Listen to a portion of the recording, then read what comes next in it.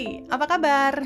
Lama banget ya saya nggak muncul dengan episode baru di podcast ini. Kangen sih, tapi saya lagi menikmati momen pandemi ini. Ketika kita nggak boleh kemana-mana, sebisa mungkin diam di rumah, terus juga menghindari keramaian. Dan momen ini sih sebenarnya saya jadi banyak merenung tentang hidup dan tentang diri saya sendiri. Termasuk juga makin belajar tentang kelakuan manusia, baik yang di sekitar saya atau yang jauh di belahan dunia lain. Akhirnya jadi kesel, bukan karena nggak boleh kemana-mana atau karena si virus yang nggak selesai-selesai ini, tapi kesel sama manusia yang entah kenapa mendadak rusuh dan ngerasa harus banget keluar rumah. Mungkin ini emang sifat dasar manusia ya, yang kalau nggak boleh malah pengen, kalau disuruh malah ngelawan. Kalau dibikinin peraturan, emang rasanya kayak pengen ngelanggar aja gitu. Padahal virusnya masih ada di sini, masih membahayakan, masih menyebabkan kematian, masih membingungkan dan masih belum ditemukan jalan keluar yang menurut saya mendekati valid aja belum ada. Soalnya obatnya belum ada, vaksinnya juga belum ada. Kalau ada juga lagi dibikin, selesai dibikin juga harus dites dulu. Pokoknya semua itu masih abu-abu, masih belum jelas. Tapi kebanyakan orang sudah menganggap kalau virus ini tuh kayak nggak ada aja. Antara bodoh atau bodoh amat emang bedanya tipis. Tapi kalau bodoh bisa jadi pintar kalau mau belajar. Nah, kalau udah bodoh amat akhirnya jadi bodoh permanen. Maaf nih ya, emosi soalnya. Karena saya perhatikan inilah yang terjadi di sekitar saya, seperti urusan keluar rumah. Padahal bekerja udah disuruh dari rumah. Kemarin sebelum pandemi ini ada, berapa banyak orang yang mengeluh karena mereka harus keluar rumah untuk bekerja. Sementara mereka bilang ada anak-anak yang harus diurus di rumah. Sekarang setelah bisa di rumah aja sambil bekerja dan mengurus keluarga, tiba-tiba kepengenan bekerja dari kantor jadi gede banget, seolah jadi karyawan teladan yang paling loyal. Sementara kemarin aja datang siang, pulang cepet, segala alasan dibikin. Ya gak sih? Ini saya ngomongin yang pekerjaannya tidak terganggu sama pandemi ini ya. Yang selain itu beda perkara ya. Yang harus keluar rumah emang untuk cari uang, ya itu beda perkara. Saya nggak ngomongin yang itu. Termasuk urusan hangout. Seolah harus banget nongkrong rame-rame sama teman-teman. Kayak gue nggak tahu aja, padahal pas nongkrong pada sibuk sama gadgetnya masing-masing. Jadi sebenarnya apa bedanya dengan bikin kopi di dapur sendiri, terus minum di teras rumah sambil pegang gadget, ngobrol aja di grup sama teman-teman. Tapi sekarang rasanya jadi harus, kalau enggak berasa mau mati. Really? People, come on. Toh kita juga nggak dilarang banget kan keluar rumah. Sesekali masih boleh, sesuai kebutuhan, seperlunya. Dan menariknya ya, akhirnya di masa pandemi ini, kalau kita belajar lebih tentang keadaan, kita tuh seolah disadarkan atau dipaksa sadar bahwa kebutuhan tersier itu memang seharusnya seperlunya aja. Kebutuhan terakhir yang kalau nggak dilakukan juga bukan masalah besar. Tapi selama ini, sampai sekarang, kita memperlakukan kebutuhan ketiga ini nggak seadanya. Malah bisa jadi dianggap kebutuhan utama. Nggak makan, nggak apa-apa. Yang penting ngopi di tempat yang Instagramable. Ya kan? Iya nggak? Ngaku. Padahal ini tuh ya, beda dengan kebutuhan tempat tinggal dan pakaian. Bahkan kebutuhan pakaian pun sekarang jadi seperlunya aja. Karena mau apa dandan heboh, orang kita aja disuruh di rumah. Buat saya pribadi, momen ini tuh bener-bener momen yang membangunkan diri saya dari kebiasaan saya selama ini yang terlalu menganggap enteng kehidupan. I was taking life for granted. Sekarang saya jadi mencoba lebih banyak bersyukur, kayak bangun pagi dalam keadaan sehat, tahu bahwa keluarga juga semuanya sehat, masih bisa makan, masih ada pekerjaan. Akhirnya jadi kayak oke, kenapa gue harus komplain dengan disuruh di rumah aja, toh semuanya baik-baik aja, yang penting semua sehat, semua aman, udah gitu aja dulu. Kekesalan saya juga berhubungan dengan kebiasaan jalan-jalan dari orang-orang di masa pandemi ini. Oh bukan karena saya nggak bisa jalan-jalan di masa pandemi ini, bukan, beneran. Karena teman-teman dan keluarga saya tuh paham banget kalau saya itu a half-time traveler yang harus banget pergi-pergi. At least dalam setahun tuh ada sekali atau 2 kali pergi ke tempat baru. Tapi entah kenapa ya di momen ini saya merasa kepengenan untuk pergi jauh itu nggak ada. Atau bahkan sekedar nyari tahu, atau maksain diri, atau main kucing-kucingan sama peraturan yang udah ditetapkan. Atau sederhananya nih, cari pembenaran. Misalnya karena saya ngebet banget pengen jalan-jalan. Atau yang terjadi sekarang ya, banyakannya ya udah deh antar kota aja dulu, antar pulau misalnya gitu. Pokoknya jalan darat, yang penting jalan-jalan.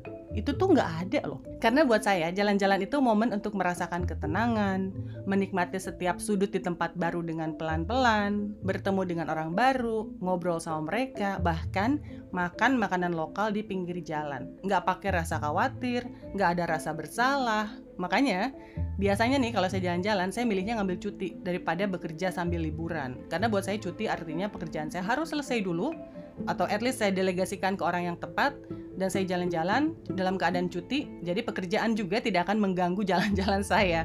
Jadi kayak ya udah kalau liburan sama dengan liburan, nggak ada urusan kantor gitu. Jadi kebayang nggak sih kalau liburan kemarin aja dengan keadaan yang serba bebas, bahkan bisa sebenarnya membawa pekerjaan ke tempat liburan, saya nggak mau, apalagi sekarang. Apalagi dalam kondisi sekarang, nggak kebayang di pemikiran saya melakukan jalan-jalan di masa seperti sekarang ini. Semua kenikmatan dan kedamaian yang tadi saya bilang, yang biasa saya rasain ketika jalan-jalan, itu pun nggak melintas di pikiran saya ketika saya membayangkan tempat baru yang pengen saya kunjungin di masa ini. Kayak nggak kepikir aja gitu, saya di tempat baru tapi terbatas, nggak bisa ngelakuin yang biasa saya lakuin kalau saya lagi jalan-jalan atau lagi liburan. So what's the point of traveling in this kind of situation? Jadi ya udah, diam aja dulu. But people, as people, banyak orang yang mendadak jadi traveler, yang harus banget jalan-jalan, gimana pun caranya. Ya kayak yang tadi saya bilang, pergi dari rumah, jalan-jalan ke tempat baru, di dalam kota atau di luar kota, atau antar pulau, pokoknya jalan-jalan. Jadi kayak apa ya? Perlu banget gitu. Aduh, maaf ya. Bahkan teman saya juga ada yang sempat nanya, apa rasanya jadi saya di masa sekarang ini ketika kaki saya terpaksa dipasung dan gak bisa kemana-mana? Saya bilang, saya ini tipikal orang yang menikmati setiap detik kehidupan. Jadi, kalau misalnya di momen ini harus diem dulu, ya udah. Momen ini berarti momen yang baik untuk dinikmati dengan cara diam. Momen untuk berhenti. Toh berhentinya juga sejenak. Setahun mungkin, 2 tahun mungkin. Dan mungkin sejenak itu menurut versi saya sama versi orang lain beda ya. Mungkin menurut saya setahun 2 tahun itu sejenak, tapi mungkin beberapa orang mikir nggak bisa, sebulan 2 bulan pun nggak bisa, gue harus pergi pokoknya. Tapi kalau saya mikirnya lebih ke ya udah, universe, keadaan maksudnya nyuruh kita untuk stop, berhenti, jangan ngapa-ngapain dulu. Saya nurut aja, ya udah nggak ngapa-ngapain dulu, nikmatin rumah aja. Karena nggak ada yang salah juga kan di tempat tinggal kita tuh sebenarnya nggak ada masalah. Kenapa harus banget sih keluar gitu? Daripada keluar terus ngerasa khawatir, mendingan diam aja dulu gitu. Misalkan saya punya rencana pergi ke UK tahun ini. Tapi karena ada pandemi ini, saya lebih milih ya udah, tinggal rencana, biarin aja. Diam aja dulu. Emang mau lihat apa sih di UK? Big Ben. Ya Big Ben kan gak akan kemana-mana, akan tetap ada di London. Terus, kenapa mesti banget kesana sekarang? Bisa kali besok-besok. Saya mikirnya ya, daripada saya maksain diri, cari cara buat pergi, terus pulang-pulang saya sakit, atau bikin orang di sekitar saya sakit. Kan gak adil banget ya? Cuman gara-gara si gue ini main jalan-jalan, pulang-pulang antara si gue ini sakit, atau si gue ini bikin orang lain jadi sakit. Kan, misalkan nih, amit-amit ya, saya sakit, dan London jadi tempat terakhir saya jalan-jalan. Ya Allah, jangan sampai ini mah terjadi ya. Jadi ya, sometimes I'm reckless, I know, but I'm not that reckless untuk urusan pandemi sekarang ini. Atau ada juga ya, yang entah kenapa kayaknya penasaran banget sama saya, yang mendadak jadi anak rumahan. Katanya gini, kamu kan masih ada kerjaan, artinya dari sisi keuangan nggak terpengaruh dong sama keadaan sekarang ini. Terus kamu juga kan suka jalan-jalan, dan kamu juga kan punya kendaraan pribadi. Kenapa nggak road trip aja? Kemana gitu pakai jalan darat? Ada tambahannya biar saya makin yakin buat jalan-jalan. Katanya gini, nggak ada pemeriksaan kok kalau lewat jalan darat, aman. Hey, terus kalau nggak ada pemeriksaan artinya si virus itu juga nggak ada atau gimana? Tapi ya, inilah tipikal manusia banget yang suka membantah, suka melawan, suka mencari celah. Tapi nggak heran, kita memperlakukan virus ini di awal tuh serius banget, nurut nggak kemana-mana, sampai akhirnya ketemu satu momen, bosan. Bodoh pergi aja. Toh nggak ada pemeriksaan. Toh orang-orang juga udah pada pergi-pergi. Persis, inilah manusia Inilah, kalau ditarik garis spiritual, menurut saya, persis sama cara manusia melihat aturan dari Tuhan. Udah ada perintahnya, ada larangannya. Awalnya mungkin serius, lama-lama mulai bosen, bodoh amat.